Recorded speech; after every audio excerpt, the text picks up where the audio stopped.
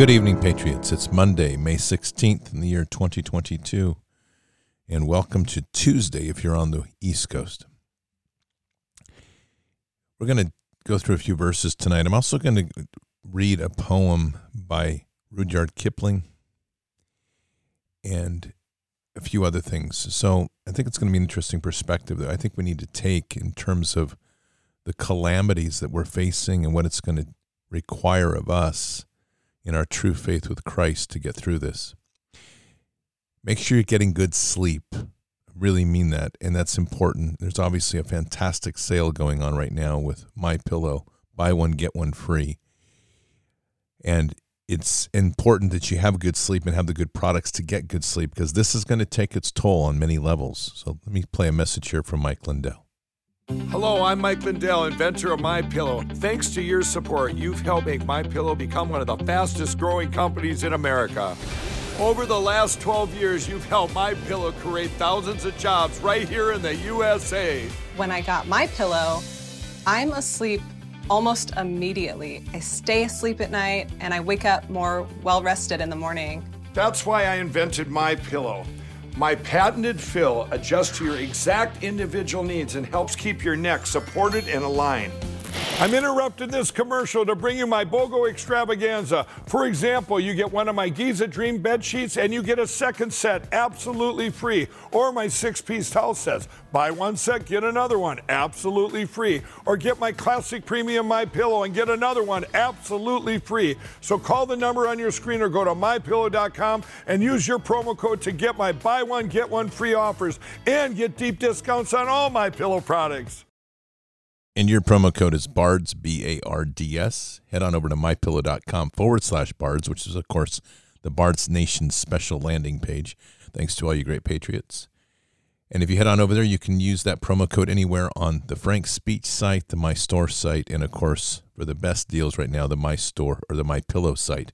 And there's also many other great savings for mattress toppers, mattresses, Giza pillows, Giza cotton pillows, all sorts of great stuff. And if you want to speak to a real person, give them a call at 800-975-2939, 800-975-2939. Again, use your promo code BARDS, B-A-R-D-S, and they will get you hooked up. I'm going to read something here to kick off. There's a couple really good Telegram channels, and I've recommended them, but I'm going to recommend them again. This is one of them, which is Blazing Press. Blazing Press. They run a really good daily news feed. The other one, which I'm working to get her on the show, and I hope she comes on, is Plastic Girl Reporting. That's a fantastic Telegram channel. Way too small for the quality of work that it's been doing, or she's been doing, so it's another two. But anyway, let me read this. This is a Mike Adams post that they reposted here. And I think that it sums up a lot of things, and we're going to kind of put it in shape. Mass shootings, just one sign of the systemic collapse of Western society. The realization is hitting home for many people that the crisis now hitting the United States are not simply one-off events. The infant formula outage, rising fuel prices, supply chain collapse, authoritarian censorship, and now a wave of mass shootings over the weekend. They all point to the systemic collapse of Western society as a whole. On top of that, the dollar is collapsing in real-world value, even as it rises against other currencies, temporarily, in parentheses. The Fed is trapped in an inescapable economic collapse scenario, and the housing bubble is in the process of bursting. Our president, in quotations, is a dementia patient who was installed in a rigged election, and our news media, if you can even call it that, are journo-terrorists who parrot CIA lies and corporate disinformation to invoke race wars and COVID panic while pushing depopulation vaccines that are designed to exterminate humanity. In true Mike Adams fashion, I think he just summed up the world. Though a little dystopian, it's on point. And just so we're clear, I have tons of respect for Mike. I like him a lot as a person, and I respect him immensely for the effort that he's doing out here constantly every day. So the point that I'm trying to get here, and I'm going to kind of add to this, I spent about 30 minutes of time that I'll never get back. Like, I feel like my brain was literally like a vacuum kind of try to get sucked onto my brain, like some sort of leech, try to suck out everything in my brain by watching 20 to 30 minutes of just screaming through Telegram posts, primarily by the youth. And I'm in a certain way, I'm a little bit speechless, because as we've worked within our, and it is kind of a stovepipe of a beautiful group that we've come together, fellowship in the Bard's Nation. And when I say a stovepipe, it just means that we've built an amazing community. And it's not very often that I go wandering into the weeds to kind of see what is trending in the latest generation stuff. Now, when I do this, I'm going to qualify that I'm always cognizant of the fact that algorithms boost up stupid stuff and likes are driven by bots. I get all that. But in looking at the volume, that's just how I balance it out. I look at the volume of posts that are of the same category, which that category would be called mind-numbing, brain-dead trash in my category. It is stunning the level of debasement and moral bankruptcy that we have as a nation. Mockery of faith, obsession with personal looks, obsession with crazy. I watched one video of someone making some sort of coffee, and it was like the entire attitude of the video was just to show just like just pouring stuff on the counter and just recklessness. There's a very cognizant lack of pride, an attempt to try to look like you don't care about anything. And I think there's more than an attempt to look like it. I think people are literally living there. And of course, when you match this with statistics, which is showing that there's a massive increase in the suicide of children, we have actual classrooms that have taken children through the scenarios of talking about committing suicide, choosing to die rather than to live. The institution of teaching, and anybody that's left in it at this point in time, for me, and this may seem harsh, but then when am I not at certain topics? And this one is, I'm really at a point right now, and I'm finding an increasing consensus with what I'm going to say is people that remain in the teaching institutions remain there because of a salary. They don't remain there because of an attempt to do good. And because they're choosing salary over good, in the end, you're probably going to be the first on the list for the lake of fire. Our children are in a mess. And that, sadly, is a huge statement to our entire society. A lot of what's happened with this injection, which is obvious, and we don't know the magnitude of this destruction, but we do know that there's strong evidence to point to the fact that youth and adults alike that took it have become sterilized. And when you go through, if TikTok was a reflection of the character of society, and I was an alien race, I would just look at this and start laughing and go, watch how quickly we could take it over. But more directly, what you really see is how dark Satan's hand has been here in persuading the youth. I want to read the Pied Piper of Hamelin tonight and to begin with. And I want you to listen to this story and we'll talk about it. And it begins, this is the story of the Pied Piper of Hamelin. A long, long time ago, the people in the town of Hamelin had a big problem. There were too many rats in Hamelin. People tried everything to get rid of the little pests, but in vain. There were rats in every color and shape. Even the cats couldn't do anything. The chief of the town called a meeting and told everyone he would give 10 sacks of gold to anybody who saves them from the rats. Finally, one day, a stranger from a faraway land came in to Hamelin. Dressed in colorful clothes, he had a feather in his hat, and he carried a pipe. He said to the townspeople that he would get rid of the rats. Then the stranger took his pipe and started playing an odd but wonderful tune. All the rats in the town heard the music and began to run to him. As he walked through the streets of Hamelin playing his pipe, more and more rats followed him. Rats from every corner followed the Pied Piper and his music. The clever men took them all to the river. There, one by one, all the rats fell into the water and drowned, and Hamelin was free from the rats.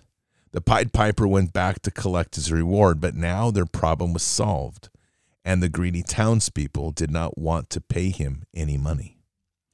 The Pied Piper was very angry and thought to teach this town a lesson. Immediately, the Pied Piper began playing his pipe again.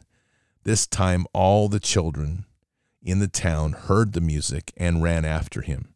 Every girl and every boy of Hamelin began to follow the magic music. The Pied Piper took them all to the cave outside the city and closed the cave door with a huge rock. Only 2 children were left behind. One little boy had hurt his leg, and the little girl couldn't hear anything. They went to the townspeople and told them what had happened. Now the townspeople were very scared and very ashamed of breaking their promise. They went to the cave where the Pied Piper was and begged for forgiveness. They then promised to give him the 20 sacks of gold. Finally, the Pied Piper let the children go. The town of Hamelin had learned never to be ungrateful and greedy. The Pied Piper disappeared, never to be seen again. But they say that sometimes in Hamelin, if you listen very carefully, you can still hear the beautiful sound of the pipe. We have become very consumed as a culture with our need to be obsessed around material things and money, providing the children with pretty much anything that they want. We have become obsessed in our work to get to better cars, bigger houses. And it's not for the benefit, too seldom is it for the benefit of creating self-sufficiency. Most of the time it's for status and for all the things that we shouldn't be involved with, that have nothing to do with God's mission for us here on earth. So let me read now, as you've heard that, let me read Romans 1:18-32. For the wrath of God is revealed from the heavens against all ungodliness and unrighteousness of men, who by their unrighteousness suppress the truth. For what can be known about God is plain to them, because God has shown it to them. For his invisible attributes, namely his eternal power and divine nature, have been clearly perceived ever since the creation of the world, in the things that have been made. So they are without excuse. For although they knew God, they did not honor him as God or give thanks to him, but they became futile in their thinking, and their foolish hearts were darkened. Claiming to be wise, they became fools and exchanged the glory of the immortal God for images resembling mortal man and birds and animals and creeping things. Therefore God gave them up into the lusts of their hearts to impurity, to the dishonoring of their bodies among themselves, because they exchanged the truth about God for a lie, and worshipped and served the creature rather than the Creator, who is blessed forever. Amen. For this reason, God gave them up to dishonorable passions, for their women exchanged natural relations for those that are contrary to nature. And the men likewise gave up the natural relations with women and were consumed with passions for one another, men committing shameless acts with men and receiving in themselves the due penalty of their error. And since they did not see fit to acknowledge God, God gave them up to a debased mind to do what ought not to be done. They were filled with all manner of unrighteousness, evil, covetousness, malice. They are full of envy, murder, strife, deceit, maliciousness. They are gossips, slanderers, haters of God, insolent, haughty, boastful, inventors of evil, disobedient to parents, foolish, faithless, heartless, ruthless. Though they know God's righteous decree that those who practice such things deserve to die, they not only do them, but give approval to those who practice them. Where does the responsibility lie in a culture when we have lost our way so deeply that our children have become reckless and out of control? And I think this is a very heavy and very deep realization that reflects back to what Mike Adams wrote, which is that we're seeing before us the complete collapse of Western society, in particular the United States. There was a time when the people looked to us to lead the world. And now we have a country that cowers in fear over an invisible virus, people that comply to anything that the state says, people that obey anything that the media puts in their head. And in the midst of all of that, we have lost our way with the most important asset and the most important task that God gave us, which is nurturing our children. The stories that I grew up with were stories, and even as I grew up myself, it was a very different world. And I'm not that old. I'm only 57. And yet the world that I grew up in, the community held youth accountable as much as parents. In my father's day, there's a great story of a guy who became a good friend of the family later on, but he was a raucous young man. And my grandfather was chaperoning the local high school dance. My dad was there, but this young man decided it was a good idea to come up from behind on my grandfather, who was sitting on the edge of his car outside, observing and talking to a friend, and tackle him to the ground. What he had apparently didn't know or had forgotten is that my grandfather, having been both a real cowboy, spent years as a sparring partner for some of the best professional boxers, and was also a trained jiu-jitsuist, placed his 2 fingers on this young man's throat. His name was James, and squeezed around his trachea. And he told James this. He said, "James, you have a decision to make, and you need to make it now. Either get off me or you'll die." That one moment shook James to the core. And when that happened, it transformed James as a young man to become an unbelievably good friend to the family and to my parents. When I was young, I've told this story before, but it always stands out as just such a powerful story for me. It was a real moment of eye-opening moment. I went to the rodeo with a buddy of mine who was in high school, and I was wearing a cowboy hat. And as things happen when you're young and you're running around, you get used to the cowboy hat on. You didn't even think about it. And I was in the stands at the rodeo. I was down in front standing. I hadn't taken my seat yet, and the national anthem began to play. So I stopped and I put my hand over my heart. I was very patriotic, but I didn't remove my hat.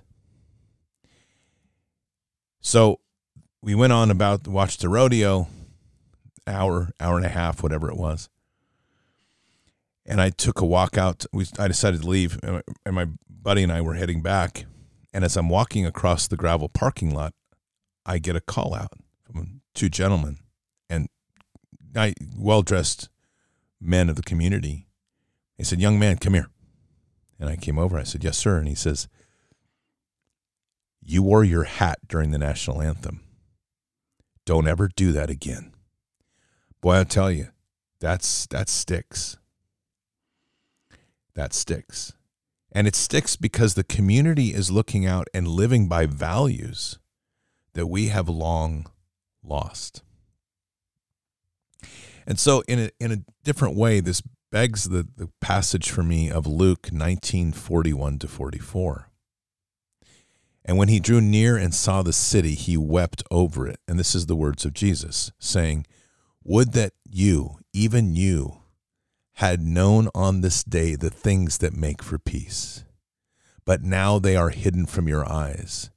For the days will come upon you when your enemies will set up a barricade around you and surround you and hem you in on every side and tear you down to the ground, you and your children within you.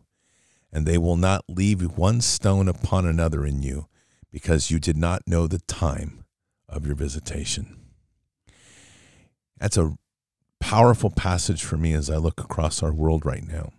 And it's a heavy time. There's a lot happening. And I ask myself, and I ask God when I talk about this, I'm like, Father, what is it? What more can we do? And I was kind of going through this morning in prayer, in fact, lamenting over some of this and talking in this conversations I was having with Father. I was talking about, prepping and making sure we have good home defense stuff and asking, kind of questioning my own mind, which wasn't directly part of the prayer. Like, have I got enough ammo? Have I got enough of this? And it was literally a rebuke like I haven't had for a while. It was literally, what are you doing? And I kind of came out of my self-consumed narration that I was sharing in the presence of God. And I just was reminded boldly, it's like, I gave you the gift of voice. That's the sort of spirit. What are you doing? And this led to a pretty interesting journey in prayer today, because what I opened my eyes to is that we're never going to win this war by guns and violence. We know that, but I think we have to be reminded. We are taunted with this idea constantly of our Second Amendment rights, which, don't get me wrong, they're important. And they're important because they create a physical standoff with a very vicious evil that's trying to encroach upon us. But in the greater picture of victory, we're not going to accomplish victory through violence. And unfortunately, there's so much violence in our culture and so much debauchery in our culture that we don't even know which way we're going. We're morally bankrupt as a country. And that doesn't fall on anybody in particular. So I say that because there's many times when I say these things, I can hear people almost pulling back, saying, but that's not me. We're good in our household. I hope so. But the reality is, as a nation, all we have to do is witness our youth to see where we sit. And our youth are the reflection of the wisdom of our nation. And it's not healthy. It's not healthy at all. And what's been missing is the true power of our faith in daily lives, in our homes, and as examples for our youth. And we see the effects. We're outsourcing our children to Luciferian indoctrination camps and somehow bewildered why they're turning out the way they are. We're handing them over to the control agents of digital hell, and we're bewildered why they come up with strange behaviors or habits. We're letting them free to roam, even though we say we may or may not have parental controls, but it's easy enough to bypass, and we're stunned when they suddenly start to get ideas of sexual perversion. We're handing them over to groomers on a regular basis. We're exposing them to the entire indoctrination system of all of these subtle signals intended to impregnate thought and affect thinking to such a degree. And then we're stunned when they start to question their gender. And then when they start to question it, parents as a whole don't really know what to do. So you hear these excuses of like, well, they're just going through a phase. That's not just a phase. The momentum that's going to be picked up by these things transforms society. And then we end up with children, which is a huge thing going on right now, by the way, if you aren't tracking it. It's the regrets. The children that are now becoming adults that are saying, well, I always was a boy. I don't want to be a girl now. I want to be changed back after they've been surgically altered. But the thing is, they're forever damaged because the process they've gone through with that, will never allow them again to reproduce. And that gets to the core of nurturing a society. We're at a moral collapse in the real world. And it's not something that happened yesterday. It's something that's been growing on us for years, decades. But we've been so buried in our concern for our money and our things that we weren't paying attention to the Pied Piper. And we weren't paying attention to God. And now the Pied Piper's stealing the children. And we're screaming in outrage. We're saying, what can we do? And we're turning to God saying, God, fix it. But we created the problem. And that's where this really the biggest issue is as we now face this time, it is extremely important that we as a nation return to our roots and our grounding in Scripture, but also face the need to repent for all that's happened. And that doesn't mean that right by doing that, things are just going to go away. Take, for example, and I'll just tell you a true story. I mean, when I had my Department of Defense company, and it was going very well. And it grew significantly. And there was a new contract that we had signed on, and that new contract was a $2 million contract for my company. And I made the necessary expansions. The contract was signed. The money wasn't put in the bank yet, but it was signed. And I picked up new office space, and then literally a month later, after I'd already signed the new leases, I'm informed that the $2 million was no longer there. And that's a whole rabbit hole of why it happened. And there was the FBI later came in to investigate at that lab and all that good stuff. Not really good, but all that stuff. But that whole crisis that was built there,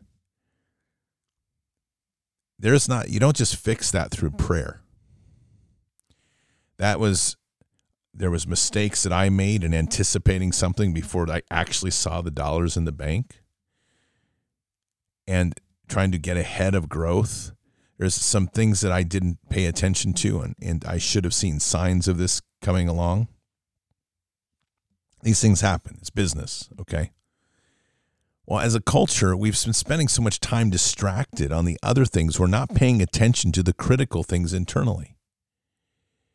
And internally, what we're dealing with right now is our children are bankrupt. The youth of this nation are bankrupt. Now, that's a broad statement because there's some really good youth. There's some amazing risings up of faith groups and good voices. But as a whole, the morality of this nation is bankrupt. And we can't just turn to God and say, God, fix it, any more than you're going to turn to God and say, God, pay my credit card. And I just don't see God working that way. And I think too often we turn to God that way and expect God to pay the bill. But we created the problem. You know, when you run that credit card bill up, or you've gone so far overboard on your leverage on your home or your property or whatever it is, at the end of the time, I mean, that's our responsibility to steward. And yet what we tend to do too often is when we get to that crisis point, the first thing we do is we turn back to God and we go, okay, God, I'm here. Whew, man, thank you. Can you fix this for me? Because I'm sorry and I repent and I promise I won't do it. And again, God will right the wrongs in the world over time. But I truly believe that in the stewardship of life as we work, God gives us a little for us to steward. And as we steward that, he gives us more to steward well. And we continue to grow. But when we go out to the point where we've been stewarding poorly and then everything falls apart and then we're turning to him praying for mercy, I think there will be mercy in the end, but it's going to be a pretty rough ride as we recalibrate to what we can handle. I don't know what that looks like for our nation, but I can say this, is that as a nation, we haven't done collectively a good job of stewarding to where we are. Now, this is a hard one because people will tend to say, well, I didn't have a choice. I had to get a job. I had to do this. There were a lot of choices all of us could have made of being more responsible with what we were given, of living within our means, of not trying to accelerate too far beyond what we had, to listening to where God wanted us to be and truly being faithful in that walk. Again, this isn't a blanket statement to everybody, but as a nation collectively, nations shall be judged. And I truly believe that we are in the valley of decision right now, and the nation shall be judged. So where does that leave us? Because this is pretty heavy, and it seems like a pretty dark outcome because we're like, okay, well, great. Great, Scott, you're telling us our children are bankrupt, our nation's bankrupt, we have a responsibility, so what do? But see, this is the beautiful thing about God. What we have to let go of is our anticipation of the when, or the expectation that God is just going to sweep in and make everything better. What we have to do is get back to the accountability. And by accountability, that's a slow and painful process. Our children right now need strong guidance. Our teens need strong guidance. And the world has changed. It has changed radically in the sense that there's two divisions. There's a bifurcation here that's happened. And you've heard me talk about that for over 2 years, the bifurcation. But it's real. And there are those that are truly pulling back to the anchors in faith. What I can say is the most powerful thing we can do, where we have control over it, is to reestablish that powerful center point of God in all of our homes. That means that if there's children or youth or teens in the house, or even beyond that, there has to be a requirement of reading Scripture. And an expectation, not just to read it, but to discuss it together. There has to be the return of worship to everything that we do, the honoring of God throughout the day, the discussions, even in a family sense, of talking about this and honoring what God does. It's stunning to me for all of the successes that we hear or politicians want to take claim for, or even for that matter, things that are happening now in the discussions of, like, let's just take Durham, or we want to take any of these events that we happen that we can claim success for. When do you ever hear anybody say first that God brought this for us? God has delivered this. Thank you, Lord, for what we have done. It's always topic-based first, and then somehow God gets thrown in there as an afterthought. Oh, yeah, that's right. Thanks, God. Appreciate that, after something else. How often do you hear somebody when they talk about their business? And I'm not saying it doesn't happen, but it's not the common thread where you're hearing somebody talk about their business and they say, God did this, and I've been his steward. Rather than, look at what I've done. Look at how successful my business is. That business happens because God gave you those gifts and God guided you to that. But this is a massive paradigm shift that has to happen in our own nation. We walk in the garden and we see things grow. And we like to talk about our garden. I like to talk about the fact that I'm stewarding God's garden. I'm not putting myself on a pedestal here. But I go through these exercises, and this is my point I'm trying to make, because I catch myself doing the same thing. Wow, look at this. Look what I did. And I'll stop. If I find myself doing this, I try to stop myself mid-sentence. Like, nope. Look at what God has given. And this is me rebuking myself. Look at what God has given, and look at what I've been allowed to steward.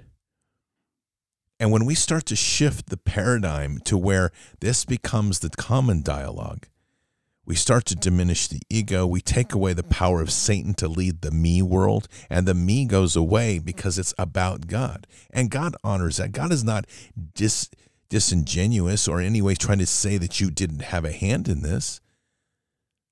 But my goodness, the Lord has given us all of what we have, and it has always been our task to steward it. And I think that core value has been missed deeply in our time, because in a culture where everything is about me, it's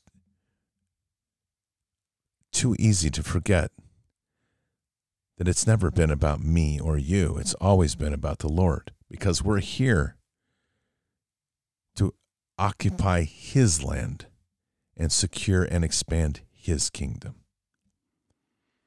I'm going to close tonight a little different way. I want to read this poem by Rudyard Kipling, If.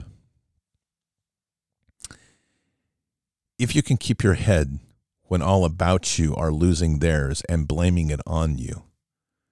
If you can trust yourself when all men doubt you, but make allowance for their doubting too. If you can wait and not be tired by waiting or being lied about. Don't deal in lies or being hated. Don't give away to hating, and yet don't look too good nor talk too wise. If you can dream and not make dreams your master, if you can think and not make thoughts your aim, if you can meet with triumph and disaster and treat those two impostors just the same, if you can bear to hear the truth you've spoken, twisted by knaves to make a trap for fools, or watch the things you gave your life to, broken, and stoop and build them up with worn-out tools. If you can make one heap of all your winnings and risk it in one turn of pitch and toss, and lose and start again at your beginnings and never breathe a word about your loss. If you can force your heart and nerve and sinew to serve your long after they are gone, and so hold on when there is nothing in you except the will which says to them, hold on. If you can talk with crowds and keep your virtue, or walk with kings, nor lose the common touch. If neither foes nor loving friends can hurt you, if all men count with you, but none too much, if you can fill the unforgiven minute with 60 seconds worth of distance run, yours is the earth and everything that's in it, and, which is more, you'll be a man, my son. Patriots, we have a lot of work to do in our world. A lot of amazing things that we can accomplish in a simple act, which is just to acknowledge truly the beauty and thanks of God in all things. When we begin to take that walk in life, and we begin to set aside the me and the obsessions that we have, whether it's ego, anxiety, fear, truly walking in that fearless walk with God, we're in a powerful place of change. We're reminded that it's where 2 or 3 are gathered, not 2 or 3,000, not 2 or 3 million, but obviously the more the greater. We're reminded with Gideon it only took 300. So I have no doubt that we can have tremendous change. But for each and every one of us, that walk that we make in the world, to me, it's an example for others to see, not because they necessarily talk to you, but by the presence that we make and the relationship that we have with Christ at all times, not just coveted moments. Our youth right now are a real tragedy as a story. They would make a great Shakespearean play. And that's not a compliment, because that would be something on the lines of Macbeth in the true sense of tragedies. or Henry V. But what we can say is that God loves us infinitely. And right now, our role, to me, the greatest, is to make sure that we love him and acknowledge him in all things, so that not only does he hear it, but it's reflected in everything that we do, because that's the true change. And with that, to be bold and confident with him, to be able to make others aware through our presence of the greatness in our love in Christ and in this world. The things that we face are not healable or fixable by man. We have a significant role in that, but in the end, that role is also to make way for God himself. We are his emissaries. We are his disciples. And as we do that, we'll see the world transform, not by our hand, but by his. But again, he has us here for a reason, and we need to take that very seriously. Let's pray. Father, we thank you tonight for coming together and sitting with us. And Jesus, just thank you for being with us tonight as we face a lot of the harder realities of our world, the neglect of youth, the allowance of youth to run astray without the moral guidance, without the firm hands or examples of what truly walking with you is about. That responsibility doesn't rest on any one individual. But it is the state of our nation, which is not one that is a positive reflection on our beliefs, but rather it's a darker statement of what's been allowed and how far we've fallen. And yet, Lord, we know that you can fix this with a stroke of your hand. And we also know that there's going to be a bit of a trial, likely, that we have to go through to realize how far we have fallen, not just us, but everyone together. What we pray for tonight is mercy for this nation and healing. We know that we've fallen.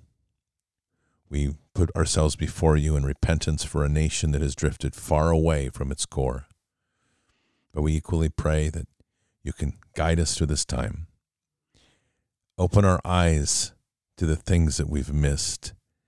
Give each of us that walks closely with Christ and with you, Lord, the opportunity to be these emissaries, to be the disciples, to show others what amazing things come with a relationship with you, to help our youth see and to fill the emptiness that's so pervasive in everything they do, to step away from the material and the vanity and to anchor deeper within the love and the eternity. So, Father, just ask that you'll guide us. Jesus, continue to walk with us.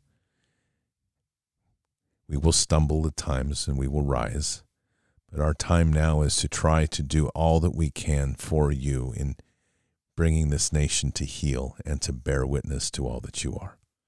And we say these things in Christ Jesus' name. Amen.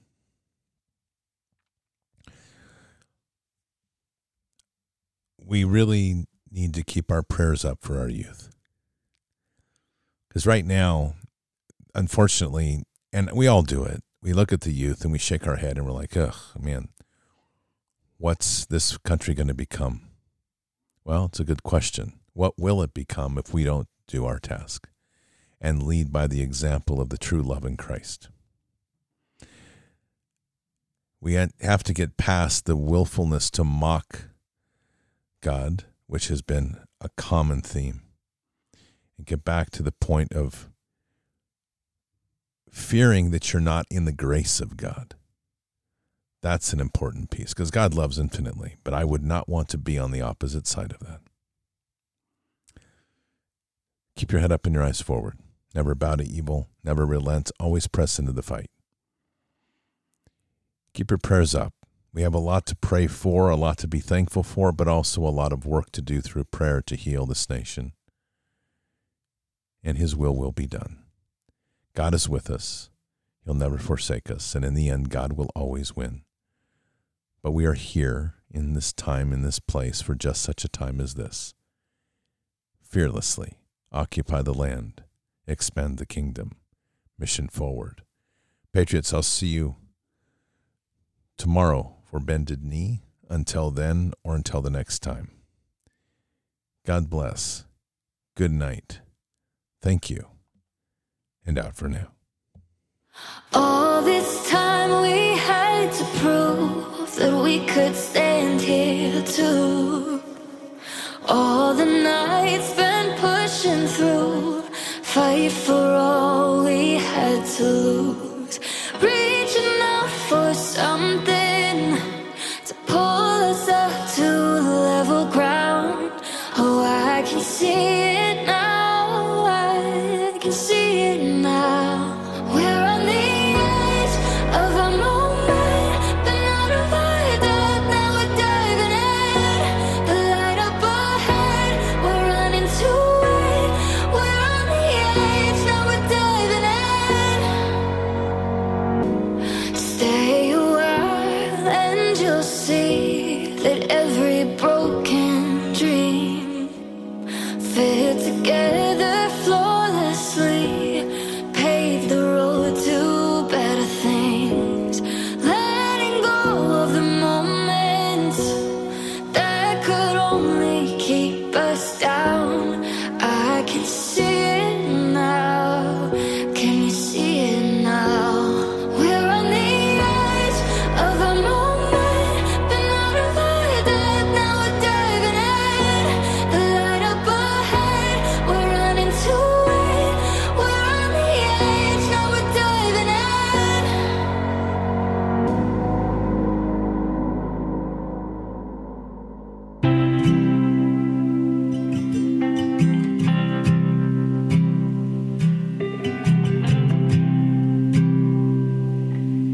Oh, my darling, sweet.